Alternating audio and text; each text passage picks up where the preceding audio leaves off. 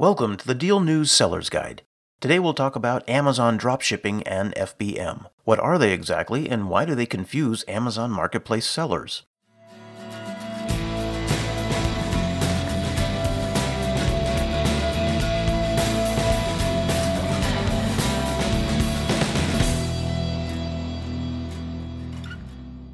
When talking with veteran Amazon Marketplace sellers, the prevailing notion seems to be that there's either no difference between Amazon FBM and dropshipping, or else they're inexorably linked.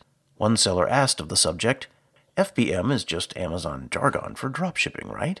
Another wondered if FBM could be considered a version of dropshipping whereby Amazon serves as the dropshipper. You're in good company if you've also been thinking about the difference between FBM and dropshipping through Amazon. We dive into these two fulfillment methods and why they confuse a number of sellers. Let's begin by defining dropshipping and FBM. Both are methods by which Amazon Marketplace and other online sellers ship merchandise to customers who have placed orders. FBM stands for Fulfillment by Merchant, and it's the converse of the FBA model, or Fulfillment by Amazon. Merchants who ship via FBM own or store their own inventory and ship it out directly from their factories or warehouses. Using the FBM model allows sellers to avoid FBA fees.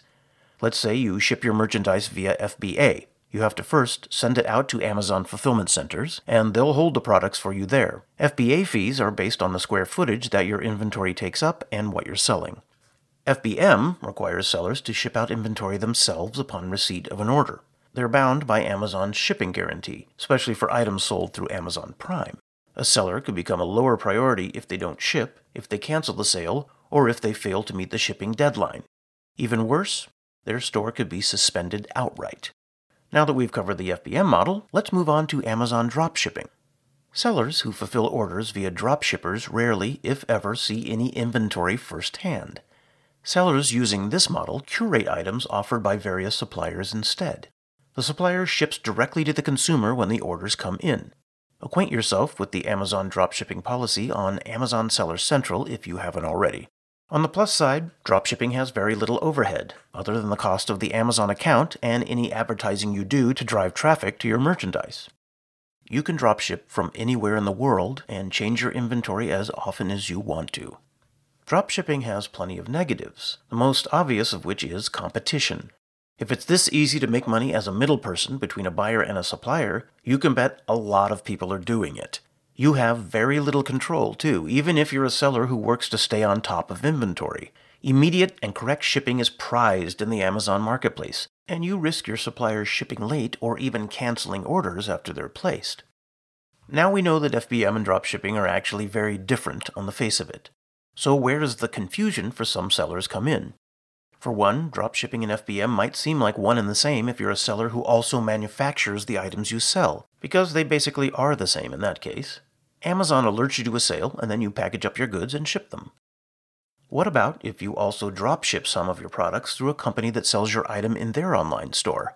You'll be alerted to a sale in that case, and then you'll package up your goods and ship them. There's virtually no difference from that perspective. In the end, dropshipping and FBM offer two very different levels of control from the perspective of a marketplace seller. Shipping via the FBM model gives you hands-on, real-time awareness of the number of items to sell, as well as an understanding of exactly what your customer can expect to receive. But dropshipping just might be the way to go for sellers looking for the littlest possible overhead with the least amount of effort, despite far greater risks. That's it for this edition of the Deal News Seller's Guide. If you like what you heard, be sure to subscribe so you'll never miss a new one. And if you want to learn how you can turbocharge your Amazon Marketplace revenue and gain access to the exclusive Deal News Amazon Traffic Network, head to marketplace.dealnews.com or send an email to getstarted@dealnews.com. Thanks for listening.